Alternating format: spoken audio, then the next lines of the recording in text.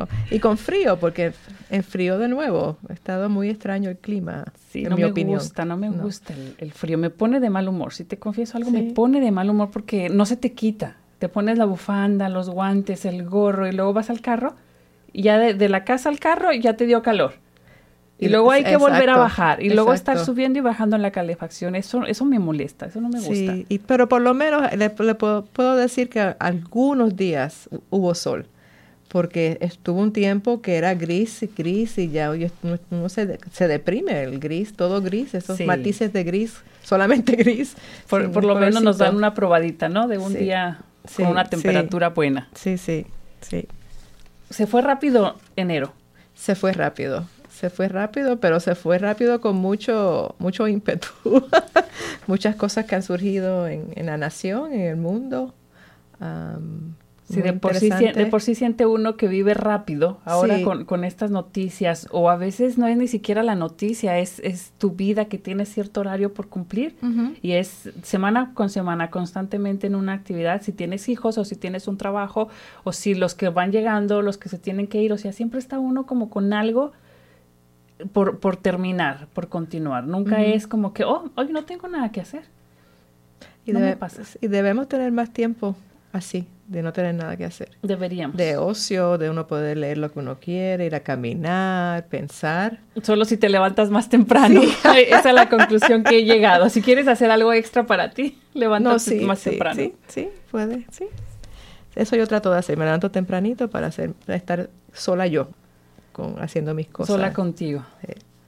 Es a veces interesante cómo ese espacio de ese silencio puede darte más energía, que a lo mejor dices tú, bueno, es que me tengo que levantar y me va a hacer falta esas horas de sueño, pero a lo mejor también te nutre desde otro punto de vista, ¿no? Sí.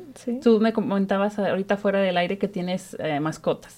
Ajá, sí. Es bonito también tener ese tiempo, porque si no pasas ese tiempo con ellos, después sientes que te faltó cumplir con esa responsabilidad. Es alguien que está ahí esperando de ti, más nada. Entonces, sí, además de comida, el juguete, el juego. El cariño, el paseo, ¿no? Sí, es un ser vivo como las plantas también. Hay gente que no tiene mascotas y tiene sus plantas y también son terapia para estos días de tanto estrés. No, para mí son terapia. Uno los ve a veces con tantas cosas que están pasando en el mundo que por lo menos a mí me afectan. No tengo el privilegio de que no me afecten, pero me afectan en lo personal y en lo humano.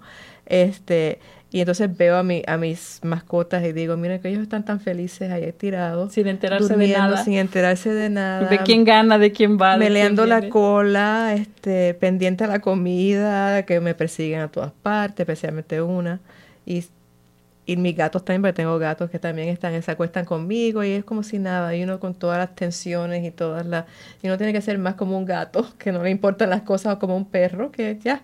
Porque al final de cuentas no manejas a veces ni tu misma agenda. Exacto. Yo me levanto con una lista o me voy y me acuesto con una lista y al final de cuentas hay cosas que no cumplí y a veces perdiste tiempo haciéndola. Y eso de estar invirtiendo tiempo en cosas que no me gusta mucho. No, y si uno va a hacer, yo siempre le digo en mi trabajo le digo a la gente, hay que hacer una lista así, pequeñita. 3 cosas. Que las pueda cumplir, porque después te vas a sentir mal de no haberlas cumplido. Así que haz algo que sabes, sé realista con tu tiempo. Ese es un muy buen ejemplo un buen ejemplo para todos los que nos están oyendo. Así haga su lista, con 2 cosas. 2 cositas, sí. Lo más importante. Y poco a poco, como dicen en inglés, baby steps, pasito a pasito, pasito a pasito. Yo comencé este año con una nueva idea que copié por ahí, que era como tener tu diario de agradecimientos. Hay cosas pequeñas que te pasan en el día y cuando yo la leí era poner en un papelito lo bueno que te había pasado en ese día y ponerlo en un bote para que al final de año los volvieras a abrir y te acordaras de, esto cuándo pasó y esto quién fue, ¿no? Entonces yo dije, eso de escribirlo y ponerlo en el bote y esperarme un año como que no iba conmigo. Yo soy más de escribir como de diario. Entonces pensé, voy a hacer mi propio diario de agradecimientos y el que más se me viene a la mente, por ejemplo, es una mañana que no me quería levantar a trabajar. De esas veces que dices, ¿por qué no me quedo hoy en el día? Aunque no hicieras nada ni tenías planes, digo, se me antojaría mucho quedarme. Y dije, no, pero uno tiene que cumplir. Me alisté y salí. Y lo más bonito que me pasó en el día que yo recuerde en mi viaje al trabajo fue haber visto a una mamá con su niña jugando ella en un charco con sus botitas de lluvia muy coloridas. Y la sonrisa de la niña, y esa escena se me quedó mucho. Yo decía, qué bonito, porque uno a veces se levanta fastidiado y cansado, aunque sea lunes. Y ves eso y dices, es que eso es la vida, las cosas simples. Sí, sí. La mamá ni siquiera la estaba cargando, solamente le sostenía su mano y la niña disfrutaba tanto de chapotear en el agua que dije, esa es la frescura del día, levantarte y vivir lo que te toca pasar, ¿no? Si hace frío, tienes tus botas de nieve y hay que salir y con la misma sonrisa, sin perder el ánimo de lo simple. Sí, tienes mucha razón. Y buena idea, lo voy a hacer, tener un diario en la cama, porque yo siempre leo antes de dormir. Tengo mi rutina de leer, leo un poquito, veo un poco de la tele y entonces escribo, esa será mi tercera, de escribir hoy, algo positivo hoy. Hay una esquinita, ¿no? ¿Qué fue lo que te alegró el día? Algo que alegró, y siempre hay algo. Sí, siempre. Eso es lo bueno, de eso te das cuenta, que siempre hay algo. Bueno, y como siempre hay cosas, también hay comerciales. Vamos al primero de esta tarde y regresamos con ustedes.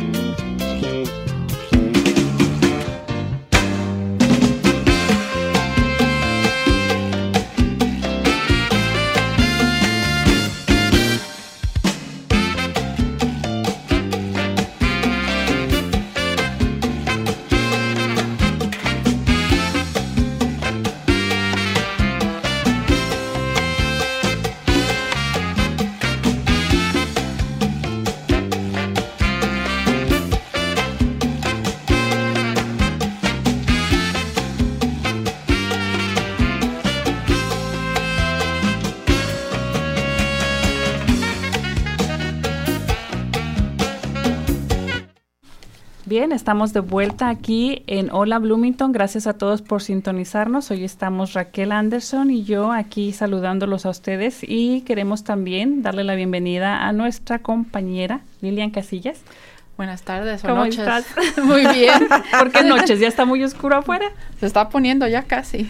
Sí, nos queda poquito de luz. Ya a esta hora empieza uno a ver que empieza a oscurecer, ¿verdad? Ya. Demasiado temprano, pero está mejorando. Ahí viene el verano. Ya viene. Ahí viene. Poquitito, pero viene. Es una esperanza, ¿no? Eso le da a uno ganas de pensar en el verano y que el frío se vaya. Ay, sí. ¿Cómo has estado, Lilian? Bien, ahí sobreviviendo. ¿Veniste a los programas de enero, del mes de enero en la radio? ¿O este es tu primer programa del año? Este es el primer del año. Ay, gracias. Estamos estrenando el año ahorita, Sí, empezando.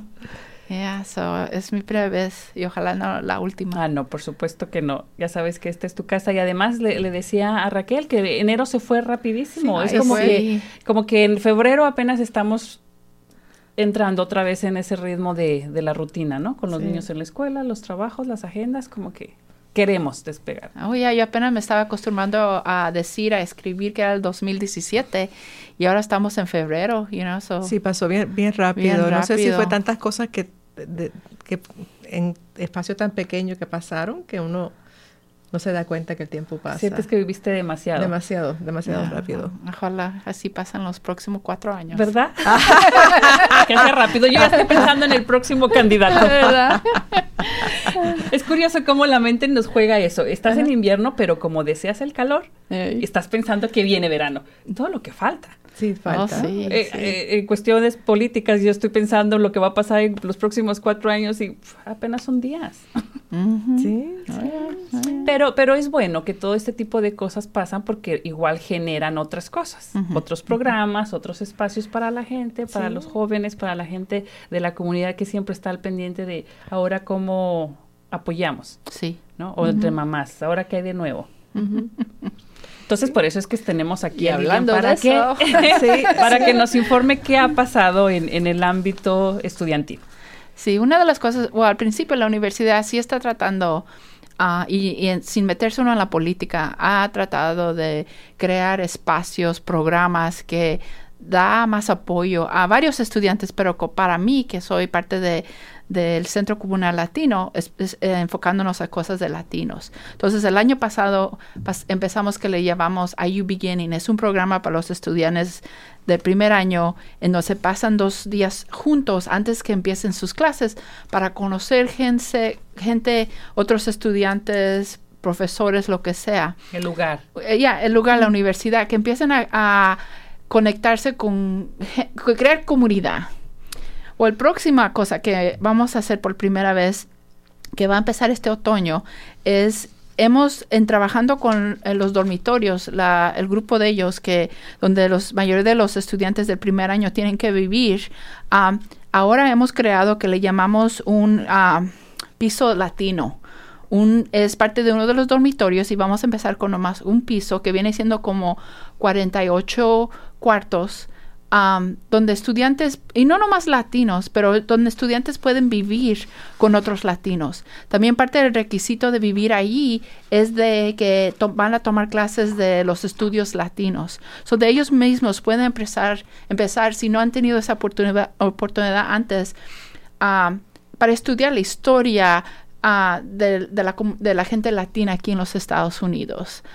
También parte del programa de no más vivir en una comunidad latina es donde van a tener oportunidades de ser, y se me fue la palabra ahorita, mentoring, con miembros de la facultad de la universidad, donde van a tener gente que pueden venir al piso, pueden hablar sobre cualquier tema, conectarse con ellos. Y la última cosa es también que vamos a tener, y otra vez se me va a ir el español, es donde vamos a tener an alumni in resident, alguien que ya ha terminado sus estudios, que se ha recibido, que va a regresar y va a pasar 3 días con los muchachos que ya son profesionales, que ellos mismos terminaron sus estudios, han pasado unos cuantos años en cualquier carrera que ellos tienen y regresan para poder ayudar a los estudiantes a darles sugerencias, a ayudarles para ellos, porque la cosa es de ir a la universidad y no nomás de enfocarse, ¿qué tengo que hacer para escribirme a la universidad? Ahora estoy en la universidad, tengo que tomar clases, pero la cosa es que tienen que seguirle pensando del futuro, y el futuro es, una vez que termine mis estudios, ¿qué voy a hacer yo? ¿Dónde? ¿A dónde voy? ¿Con quién hago? ¿Con quién me conecto? Entonces hay una asociación de alumni, donde ellos pueden también regresan y ayudar a los estudiantes. No nomás es que le llamamos el Luis Dávila Latino X Comunidad Temática, donde pueden vivir con otros latinos, tomar clases sobre historia latina, pero también compartir con varios grupos que son asociados con la universidad para recibir apoyo en diferentes maneras. Y va a haber entonces un residente, un ayudante de residencia, sí, que va a estar con ellos en el piso, supongo. Van a haber 2 personas. Uno va a ser un residente que le llaman RA, Resident Assistant, que va a vivir ahí mismo con ellos y va a estar ahí para todo el tiempo, cualquier cosa que necesiten. Pero también vamos a tener a un estudiante al nivel de graduate, o sea, maestría o doctoral, donde van a pasar 10 horas a la semana allí. Y ellos van a no nomás estar allí por si los estudiantes necesitan cualquier ayuda, pero van a hacer programas para los estudiantes. Donde ahí mismo, entonces es cosa de que no tienen que salir con excusas de que, yo quiero caminar hasta allá porque está lloviendo, o no quiero que quién sabe qué. Ya se los llevaron ahí al dormitorio. Ahí mismo vamos a tener programas donde se van a enfocar no nomás también cosas de cultura, pero también cosas de liderazgo, cosas de, por ejemplo, cómo escribir su resume, su papelito que si uno necesita para encontrar trabajo. Aprovechar el tiempo al máximo. Todo, sí, porque ese es un programa que hemos encontrado que, no nomás porque no quiero decir que son flojos o lo que quién sabe qué, pero muchas veces ahora uno tiene una vida muy ocupada y los estudiantes viviendo muchas veces no aprovechan de los servicios que la universidad ofrece. Como que no hay esa conciencia del tiempo y la vida en paralelo, ¿no? Entonces nosotros estamos tratando de facilitar eso. O sea que que las ayudas van a ir allá. Ellos no tienen que ir a las ayudas. Es como que salió de una clase, vaya al baño, tome agua y aquí lo estoy esperando. Ándale. No hay oportunidad de que se me quedó dormido ni se me fue con el amigo.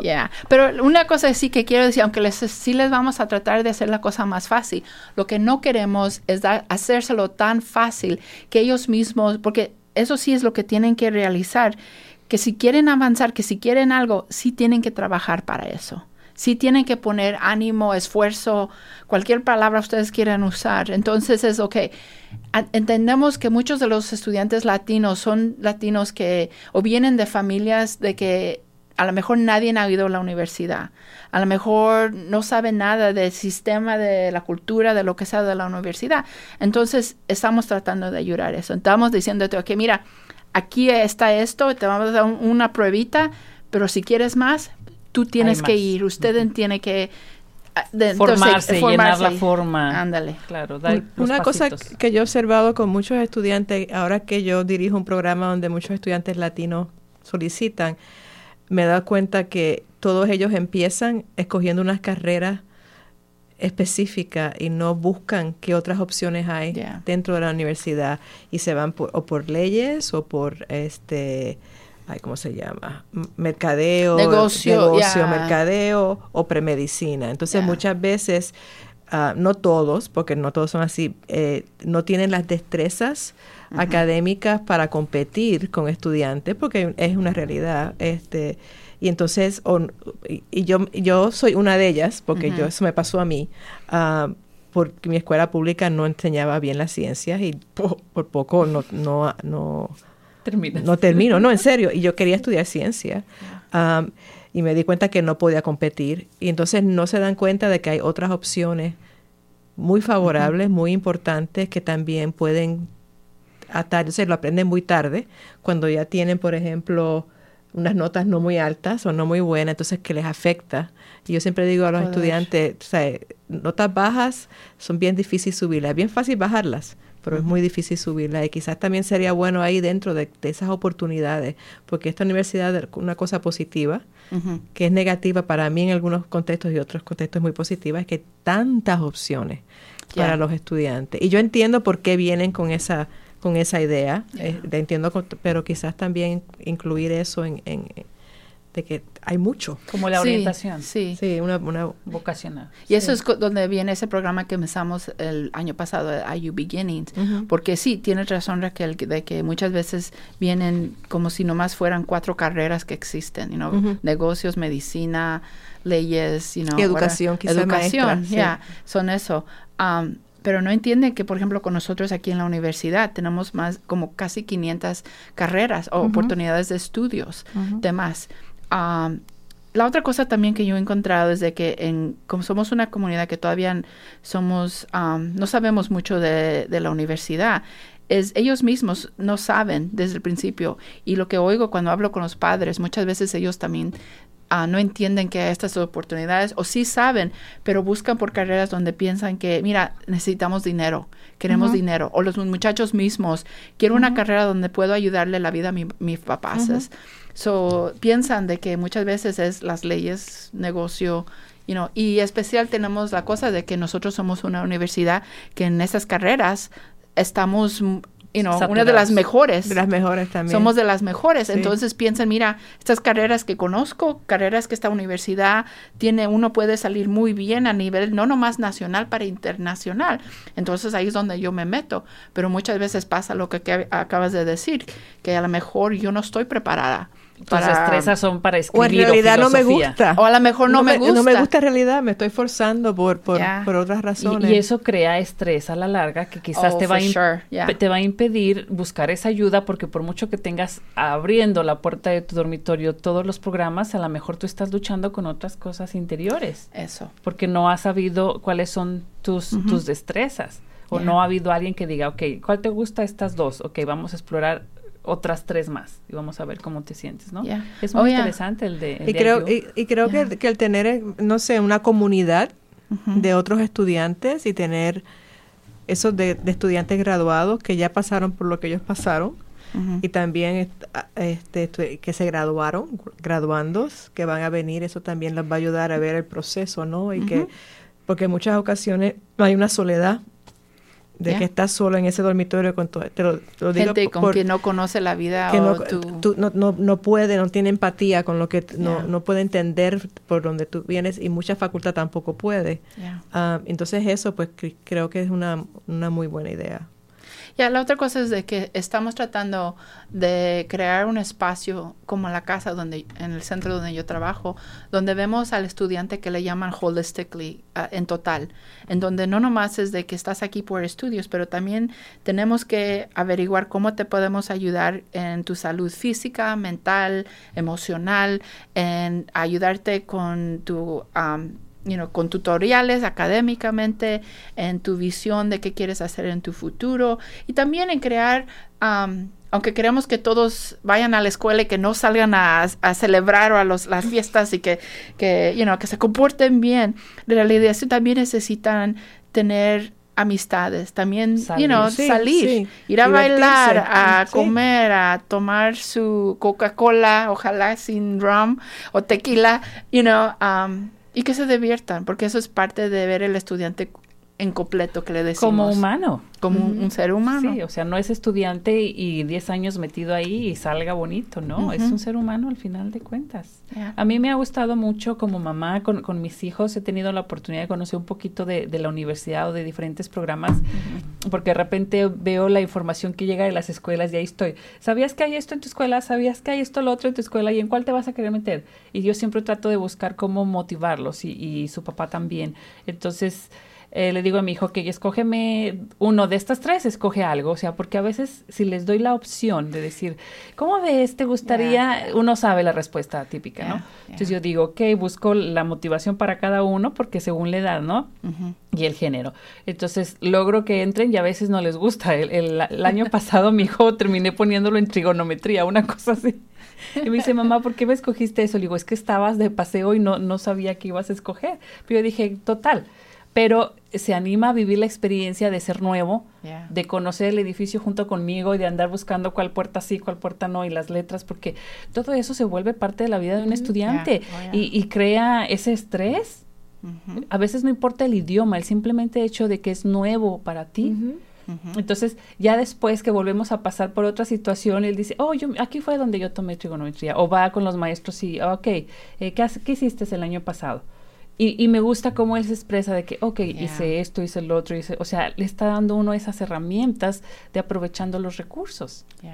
Entonces, es importante que ellos estén expuestos a todo eso y uno lo vive junto con ellos para quizás tratar de entenderlos un poquito, porque como papás crees que lo mandas y él va, pero no sabes todo ese proceso que está pasando. Es gigante. Eso sí es una de las cosas, por ejemplo, hay unos cuantos puntos que quiero de lo que has dicho. Una de las cosas es de que he notado de que, por ejemplo, ahorita tengo muchos estudiantes que están estudiando salud pública. Y eso quiere decir en cierta parte porque es una carrera que está creciendo mucho, pero al mismo tiempo es porque tal fulanito, quién sabe quién, están estudiando, le hablaron a quién sabe qué y de repente han creado una comunidad de que todos van a estudiar la misma cosa. Porque se han entendido, se han ayudado, hay alguien con quien pueden ir a sus clases o con quien pueden estudiar o quien pueden pasar por cualquier camino y no tienen tanto miedo porque ya conocen a alguien que quién sabe qué. Eso es algo que ocurre muy común que entre los muchachos. De repente tengo quién sabe cuántos que están estudiando, criminal justice o quién sabe qué. La otra cosa es de que yo siempre les digo a los muchachos que aunque ya sabes qué quieres estudiar, por ejemplo, ayer me encontré con un muchacho que me vino porque necesitaba ayuda a inscribirse para escoger cuál dormitorio iba a vivir y no entendía el papeleo que le daban. Entonces él quiero estudiar esto, sociología. Le digo, ok, estás bien, pero cuidado. Una de las cosas muy bonitas de la universidad es de que los primeros 2 años tú puedes tomar unos diferentes tipos de clases y muchas sí son parte al final te van a ayudar, no nomás es tomar clases por tomar clases, donde puedes explorar varias cosas, en realidad encontrar lo que te guste, algo que te dé pasión, porque al final es donde tú te vas a dedicar. Vas a dedicar. Sí. Es donde vas a pasar tu vida y es donde quieres saber de que es algo donde te va a dar ánimo para levantarte cada mañana, trabajar quién sabe cuántos miles de horas y, y tener tu familia y cualquier otra cosa que vas a hacer. Entonces, muchas veces les sugiero a los muchachos de que no haga prisa, aunque muchas veces uno les dice, tienes que escoger tu major y ándale, córrele, que sabe que no gastes tu tiempo o dinero con la universidad, y eso sí tiene mucha razón, pero al mismo tiempo sí tienen un poquito de campo, un poquito de flexibilidad para poder explorar, porque esa es una de las cosas de la universidad, les da esa oportunidad de explorar el mundo, explorar a sí mismo, encontrarse, les say, find myself, encontrar el mundo, y quiero que aprovechen de eso, y esa es una de las cosas en que en este dormitorio, este piso en el dormitorio, donde les queremos dar también esas oportunidades. Y creo que una oportunidad que yo nunca la tomé, y mis hijas, yo quería que ellos lo hicieran y estábamos dispuestos a pagarlo, que nunca lo hicieron, es el viajar, el estar un semestre fuera en otro país, porque yo creo que estás solo, y siempre yo le he preguntado a los estudiantes, y todos los estudiantes que han ido, no he conocido de uno que se haya arrepentido. Todos han dicho que han crecido como seres humanos, que se han independizado más, que han madurado porque ya están solos allá y tienen que bandeárselas por sí solos, y creo que eso es una cosa que yo se lo digo a todos mis estudiantes cuando me dice, no sé si hacer el programa de honor o seguir a España, y yo, vete a España. Ese programa en realidad, estar en un laboratorio, puedes hacer ese trabajo después, no es honor, pero no importa. Y siempre digo, vete, porque creo que eso, y eso también se podría incluir en términos de darle mucha información y esa experiencia no te lo da un libro ni un laboratorio. No. Y eso es una de las cosas que quiero, no este primer año, pero sino el próximo año incluir. Y es algo que Silvia Martínez, si estás oyendo esto, lo vamos a hacer. Silvia Martínez es la directora de estudios de latinos. Sí, ha estado aquí del programa. Ella, sí, okay. Sí. Entonces, ella es una de las que también está ayudando con este programa que estamos. Y es la que nos va a ayudar para que los estudiantes tomen clases en su departamento. Pero ya es una de las cosas que me gustaría hacer. ¿Los intercambios? O lo que quiero, aunque yo quiero que sí que vayan a estudiar a España, México. Ahorita tengo unos estudiantes que se van a ir a la República Dominicana. Pero uno de los programas que yo he querido hacer, que por ejemplo Purdue lo hace, Notre Dame creo que también lo ha hecho, es un programa donde uno va a la frontera. Y en la frontera se pasa una semana donde le da la oportunidad de ver qué en realidad está pasando con el tema de inmigración. Uno va con los jueces y oye los casos cuando van a deportar a la gente. Uno va a hablar con la policía de la frontera, con los Minutemen, con los grupos religiosos, y también cruza la frontera y ve qué está pasando al otro lado, las agencias, la gente, los detenidos, todo. Y lo que he oído, que es lo más impresionante, uno va en el desierto, porque está en Arizona, y ve la basura, que la gente que ha cruzado, y a veces los cuerpos de la gente que ha muerto en la cruzada. Quedó en el camino. Entonces yo quiero que esas escuelas en Purdue y en Notre Dame y varios otros, lo tratan como un study abroad, y eso es lo que yo quiero también. Ese es uno de los programas que yo quisiera tener, donde quiero que ellos vean qué está pasando en el mundo. Me interesaría muchísimo para mis estudiantes. Entonces, eso. porque una cosa es ver lo que ven y es con emocionar, pero qué es la realidad. Y además también estamos alejados, estamos en medio oeste aquí y no estamos allá en la lucha. Fue cuando yo fui a McAllen, era muy distinto, y que en ese sentido pues también es bueno que vean que todo el mundo tiene unas experiencias únicas. Sí. No hay como, por ejemplo, la gente que vimos de este lado, ya sea maestros o los trabajadores con los jefes.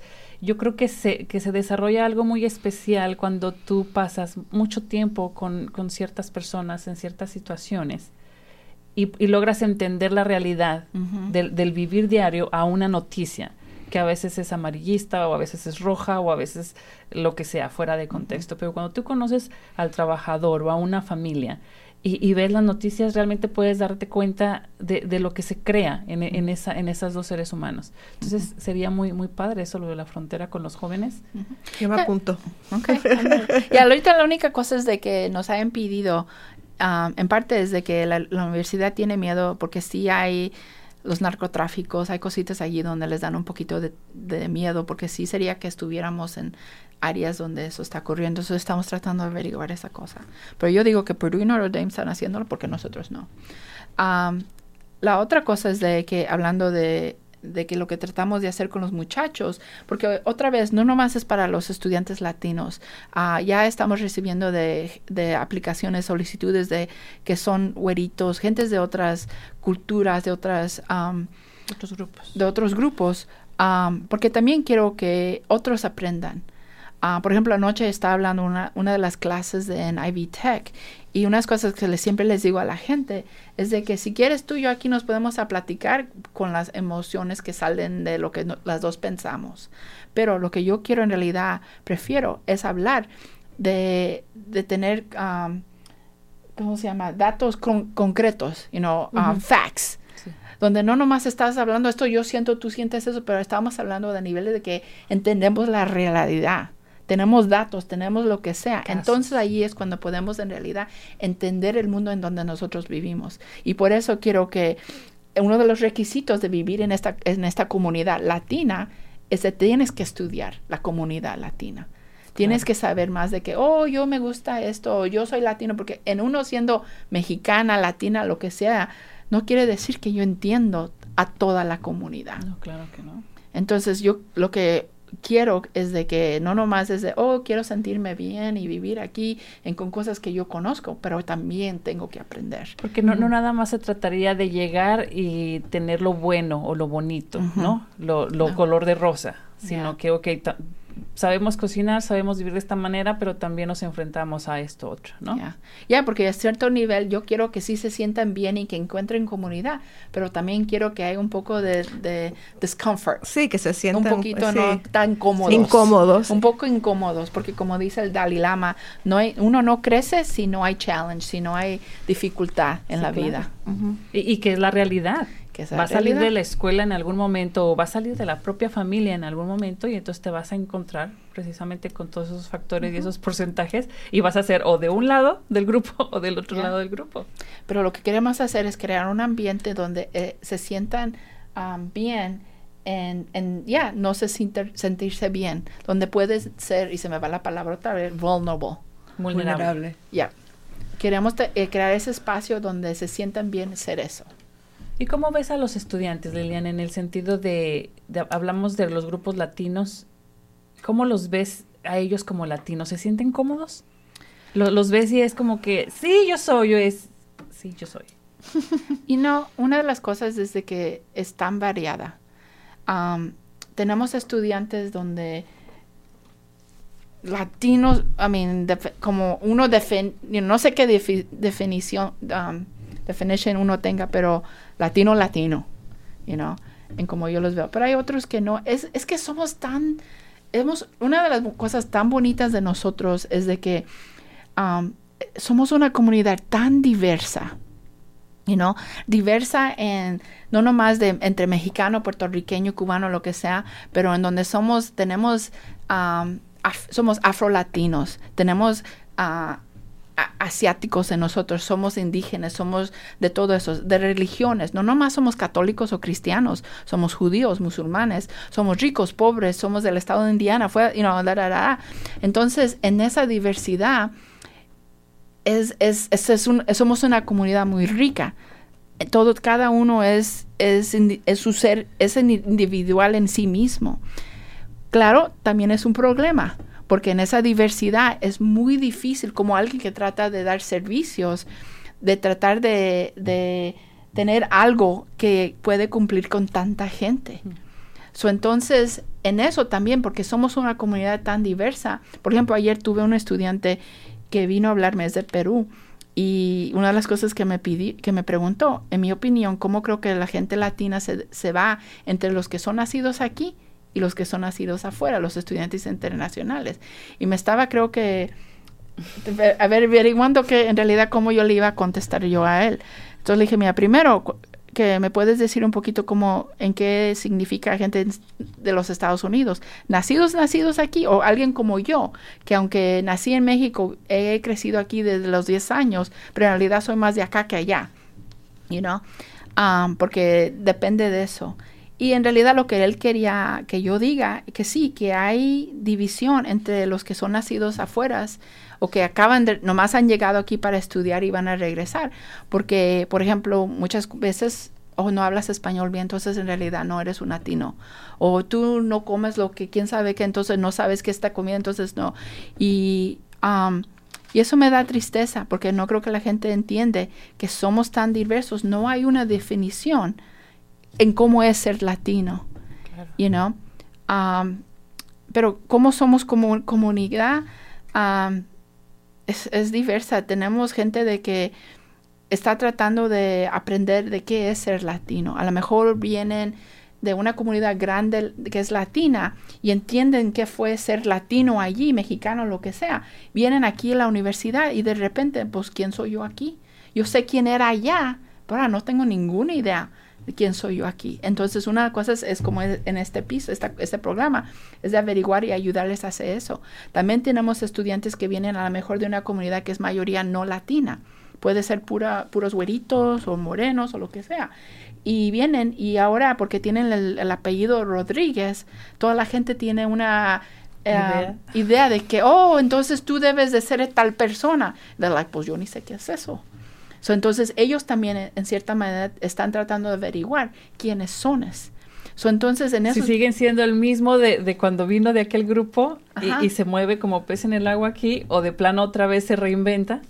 Porque muchas veces a uno le ponen una identidad. Muchos vienen y lo que saben de nosotros es lo que han visto en la televisión o quién sabe qué, o a lo mejor tenían un amigo que les dijo que quién sabe qué o whatever. Entonces ahora de repente no nomás es nosotros, hemos notado que hay algo diferente y estamos tratando de averiguar quiénes somos, pero al mismo tiempo tenemos la presión de que hay otros que nos están diciendo quién creen que somos nosotros. Entonces, ¿dónde encontramos ese espacio para averiguar en realidad quién soy yo? No lo que yo pienso o lo que otros me digan, pero lo que yo soy. Y en este momento, porque uno cambia. Uno cambia, sí. Entonces, la persona que yo fui cuando me vine aquí, a los 10 y después a los 15 años, después a los 20 y ahora a los 50, he cambiado, que parece que... Diario.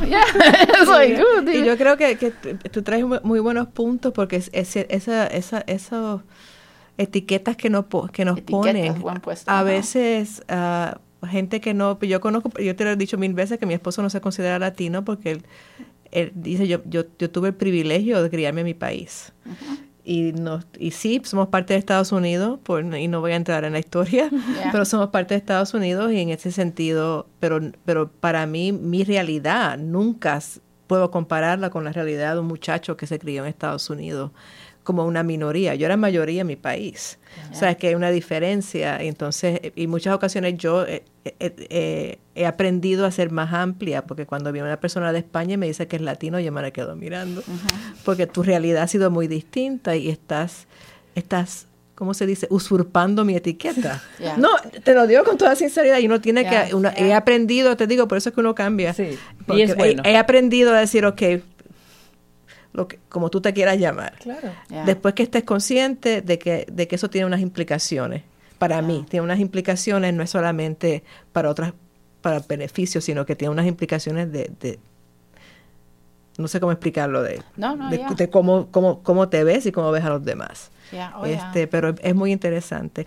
Queríamos hacerte una pregunta antes de que nos corten aquí, porque tiene el nombre de Luis Dávila. Y estoy cambiando el tema un poquito. Y yo lo conocí, a Luis Dávila, que en paz descanse. Pero ¿cuál es el motivo de que le hayan puesto el nombre del doctor Dávila? Una de las cosas, tuve la ayuda de una estudiante. Ella está ahorita mismo estudiando, está dando su doctorado. Y ella se sentó, en parte de crear este programa, investigó qué tipos de programas similares existían en otras universidades. Entonces, normalmente lo que encontramos es que muchas veces los programas se llamaban, por ejemplo, la casa de amistad o, cositas así. Raro encontramos donde lo llamaban después de una persona.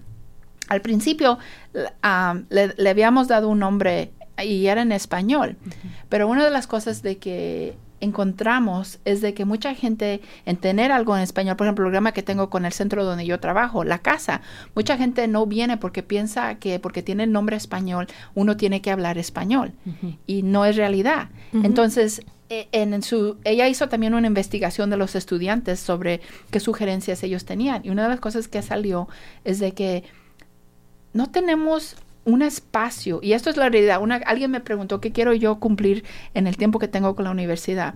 En la universidad no tenemos un espacio donde tiene un nombre latino. Yo quiero saber de que en Indiana University tenemos un lugar que tiene el nombre de una persona latina. Y no nomás cualquier persona, pero alguien como Luis Dávila. Este fue un profesor que vino en 1975 y en su carrera con nosotros no nomás creó un programa de estudios sobre temas de chicanorriqueños, pero también donde creó un folleto que publicaba poemas, artesanía, lo que sea en español, pero alguien que, si no fuera por él, no teníamos la casa, no teníamos Latino Studies, no hay mucho que no hubiéramos tenido para nosotros latinos. Entonces, ¿qué manera de darle a un hombre un honor, de darle este piso, este lugar? Y continuar con todos los trabajos que hizo su legado, por la comunidad. ¿no? Exacto. Sí. Pues me alegro, sí, porque una persona genuinamente buena. Para mí, yo cuando me vine como chiquilla mocosa, él fue el primer profesor latino y en esos tiempos, en el 85, no había mucha gente. Entonces fuera uno de quién sabe cuántos, de que en realidad era tejano, mexicano, en donde era de México, pero creo que creció en Texas, no me acuerdo exactamente ahorita, y yo veía algo en él. Dice que nació en Texas y sus padres eran mexicanos. De México. Es un bonito honor, ¿no? Muy humilde el hombre, muy bueno. Sí, buena persona. Pues me alegro que le van a poner una placa. Se tardarán como 3 años en traer la placa. Ay, ojalá que no. O la hacemos de aquí de piedra, de la meto yo y la ponemos en crochet. Vamos a tener una clase de artesanía y a ver quién hace la mejor. No, porque una convocatoria desde aquí de la radio, por favor. Esperando por la universidad. Sí, pues muchas gracias por toda esa información. Suena muy interesante y con la identidad, queriendo todos, tratando, con esa lucha, ¿no? Constante de la identidad y las etiquetas, que a veces la gente te pudiera poner etiquetas y también uno decide si las acepta o no. Esa es otra cosa. Exacto. Esa es otra cosa. Y ese es un proceso. Pero si las aceptas, acéptalas. Esa es mi opinión. Acepta lo que conlleva aceptar Estudie eso. lo que conlleva aceptar eso. Exacto. Piénsalo bien. Piénsalo bien. Porque una vez tú tomas ese paso mortal, como digo yo, el precipicio, ya tiene. Y ese es mi argumento siempre con la gente. ¿No? Tú decides, como dicen en inglés, you have to own it. O sea, tienes que pero así es muy interesante. Pero hay gente a la que se le daría fácil aceptar una idea y hacerla suya. Y hay otra gente a la que no tiene esa pasión por tener un nombre, un apellido, una nacionalidad y se tiene que convivir con todo eso. Sí, y yo creo que es muy importante también, que me gusta mucho que lo que tú habrías dicho de ponerle un nombre en español, que no se lo pusieron, porque en muchas ocasiones lo que ocurre, y eso pasó en donde yo estudié hace tiempo, no voy a decir cuándo, se llamaba la Casa Española y había otros centros que tenían otros nombres. Y los estudiantes que iban a estos eran básicamente estudiantes que querían aprender el idioma. No esa tanto en querer aprender sobre la cultura, sobre esa interacción, aprender. Entonces, confunde a los estudiantes que no son latinos, no latinos en ese sentido, y creo que eso ayuda. No es que vamos a estar hablando español, es que esto es un sitio que se enfoca hacia un grupo determinado. Una cosa de que tienen que hacer, no nomás pueden decir, quiero vivir allí y ya. No, hay un ensayo que tienen que escribir, hay una aplicación. Muy bien. Entonces, en eso, yo y la comité podemos determinar, cuáles son las razones por que la persona quiere vivir aquí. ¿Qué ellos van a sacar de esa experiencia, pero al mismo tiempo que van a dar, que van a traer. La otra cosa bien rapidito, no sé cómo es el tiempo que quiero decir sobre esta cosa, es el tema de identidad. La otra cosa que quiero que la gente entienda, que no nomás somos, por ejemplo, yo nomás no soy mexicana, yo soy mujer, soy ya vieja de 50 años, soy lo que sea, y los estudiantes en lo que estabas diciendo de own it, de que es de nosotros. Una de las cosas, hay ciertas personas, por ejemplo, que somos homosexuales. Hay los trans, no sé cómo se dice en español. Hay gente de que está tratando de averiguarlo. Y quiero decirle que no nomás es una cosa, somos varias cosas. Sí, multiplicidades. Sí. Entonces, en esa multiplicidad. Que lo invitamos a que se sienta cómodo como es.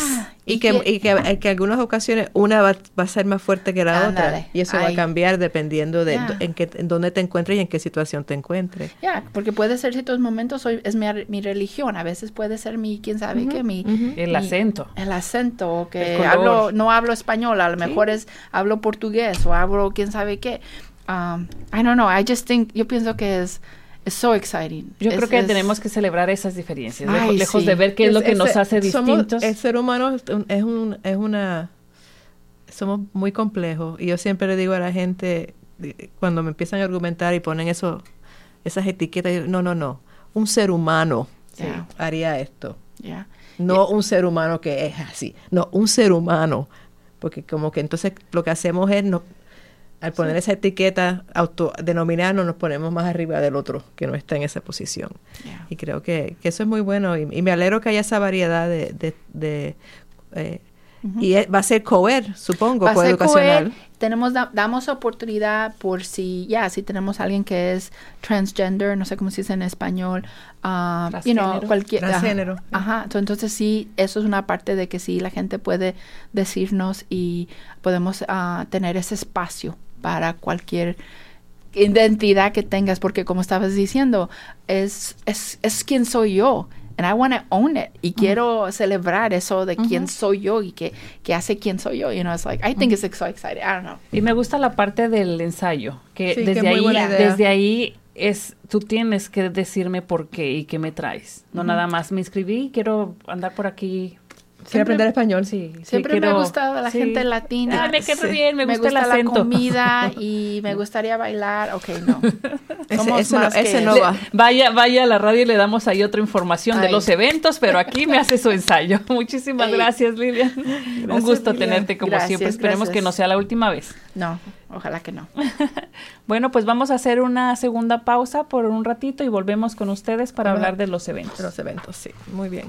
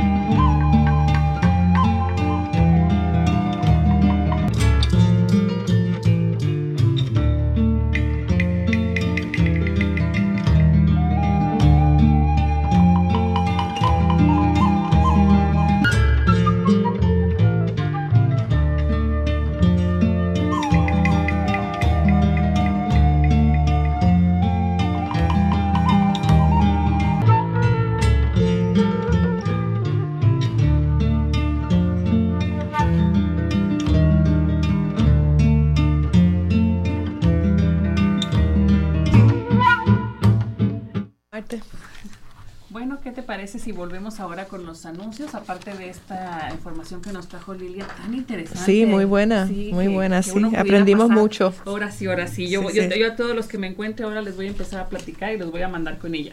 A ver si cabe. Bueno, ¿y qué tenemos por aquí ahora en los anuncios? El primero es, ¿está usted preocupado por la seguridad de su hijo en la escuela? Bueno, pues tenemos voluntarios en medicina y la Comisión de Asuntos Hispanos y Latinos que quieren ayudar en estos temas. Hay reuniones y va a haber una próximamente con la ayuda de un superintendente escolar de la ciudad de Bloomington en la Clínica de Voluntarios de Medicina que conocemos como BIM. el 6 de febrero a las 5:30. El 6 de febrero viene siendo el próximo lunes. Sí. Así que a todo el que esté interesado, recuerde, próximo lunes, 5:30, en Voluntarios y Medicina, para hablar de algún problema que haya tenido su hijo en la escuela. Si tienen algunas dudas. Si usted ha escuchado o ha observado algún caso, también, por favor, compártalo en esta reunión. Sí, y también, si también puede, creo que hay un teléfono que pueden llamar para más información sobre esta reunión con la superintendente, que es el 812-333-4001, extensión 123. Y me dicen aquí que pueden hablar con una persona que se llama Ociel. Entonces, de nuevo, 812-333-4001, extensión 123. Bien, y también tenemos que la organización United Way se une con varias otras organizaciones comunitarias para ayudar a los residentes locales a retener más de sus ingresos. Esto es el servicio de las taxas, ¿verdad? De una manera gratuita, y la presentación electrónica y sus declaraciones de impuestos federales y de Indiana para los residentes de la misma. Así que, si usted trabajó en el 2016, usted tiene derecho a un máximo de $6,269 a través del crédito por ingreso del trabajo, conocido por sus siglas EITC. Por favor, para pedir un intérprete o hacer una cita, llame al 812-349-3860, que es el teléfono me imagino que de ahí de la organización United Way. Sí, y también tenemos otro anuncio de la Escuela de Música de la Universidad de Indiana, que va a ser el 9 de febrero, el próximo jueves, en Our Hall, que queda ahí en Jordan. Y es gratis a las 8 p.m., es gratis, abierto a todo el público, y es música de cámara de Salón Latino. Y es básicamente el dúo Scofano Minetti, que presenta un repertorio variado desde música, lo clásico a lo folclórico y lo popular, de la música de América del Sur. Y en este concierto su inspiración es el chamamé, que es un género musical tradicional y folclórico del noreste de Argentina. Así es que es este jueves gratis, 9 de febrero, en la Escuela de Música en Our Hall, que queda allí en Jordan, en la calle Jordan. Y de nuevo es gratis y abierto al público, y suena muy interesante. ¿Me repites la hora, por favor? Es a las 8 p.m., el 9 de febrero, y es en Our Hall. AUER-HALL. Y se llama Salón Latino, Música de Cámara, es la serie de música de cámara Salón Latino, Nuevo Chamamé. Y es el dúo Scofano Minetti, y Scofano toca el bandoneón y Alfredo Minetti el piano. Bueno, esos son todos los eventos por hoy. Otra pequeña pausa y volvemos con ustedes para despedirnos. Muchísimas gracias.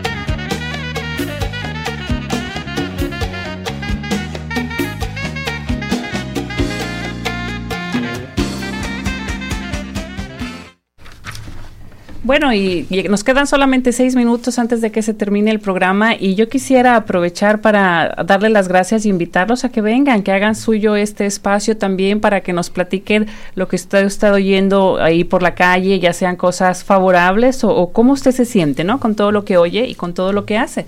Porque las que son mamás pues tienen que ocuparse de sus hijos en actividades, y también nos interesa escuchar eso, porque hay otras mamás del otro lado del micrófono escuchándonos, y a veces gente nueva que no sabe todos los recursos que tiene este hermoso pueblo, como yo a veces le llamo. Y cualquiera que sea su vida, también dedique ese tiempo a su salud mental. Sí, además de la salud física. porque es importante que uno mantenga un poquito ese equilibrio con todo lo que pasa, sin importar la edad que tengamos, necesitamos sentir esa identidad con lo que somos y conocernos, y como el cambio es constante, pues hay que cambiar también hábitos, hay que cambiar también las costumbres que no van bien con nosotros. Si no encuentra un grupo, pues haga usted un grupo, ¿no? Una de mis intenciones es formar uno, como también ese pequeño escape, porque yo siento que a veces hay muchos sentimientos encontrados, que a veces uno renuncia a muchas cosas, pero también está en nosotros crear también otras. Entonces, no se ofusque con lo que no puede hacer y mejor seamos parte de las cosas positivas de este pueblo. Toda la razón. Y tú con tus y sus mascotas, ¿no? Si no tiene hijos, tiene mascotas. Siempre buscar algo que te llene un poco y que te calme a la misma vez, porque bien sea el cafecito por la mañana, el paseo, escribir, leer, todo eso nos ayuda. Y uno sabe lo que ayuda y lo que no. Y por lo menos 5 minutos al día.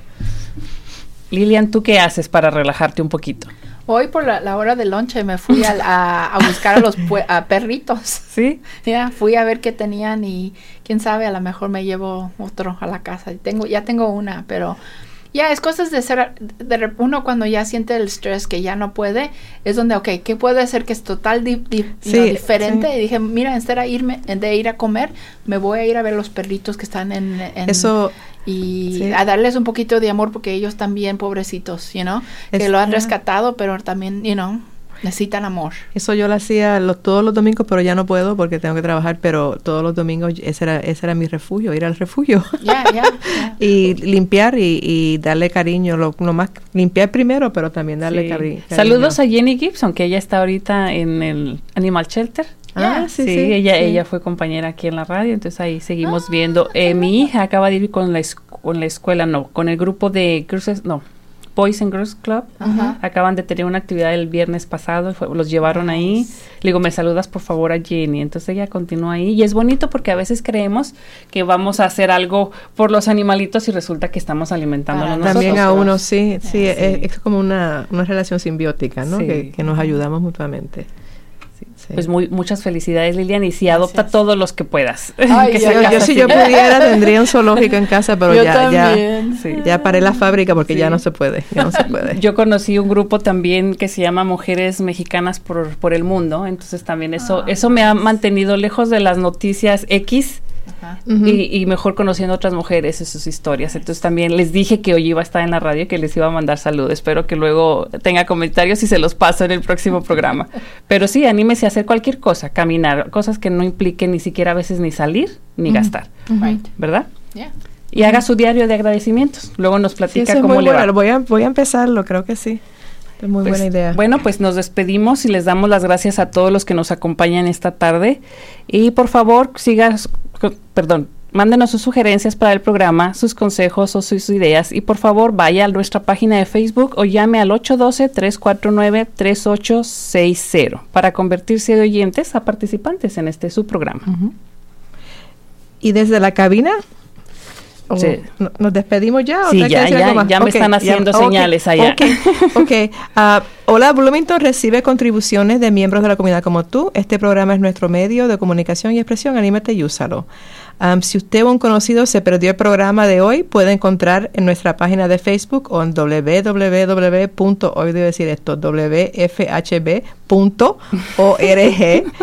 Y desde la cabina se despiden Raquel Anderson, Minerva Sosa y Lilian Casillas. Hola Bloomington es producido por Exenet Esler, y un dedicado grupo de voluntarios en colaboración con la productora ejecutiva Joy Crawford. No se olvide de seguirnos en Facebook o en Twitter también. Tenemos @WFHB Noticias. Y ahora, por favor, quédese con nosotros a disfrutar 2 horas completas de música latina con nuestro compañero que lo ponga a bailar. Buenas noches. Fin de semana. Good night.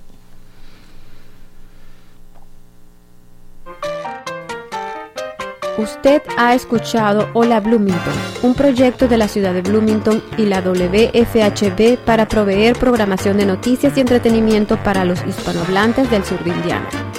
Hola Bloomington es producido por un dedicado grupo de voluntarios de esta comunidad.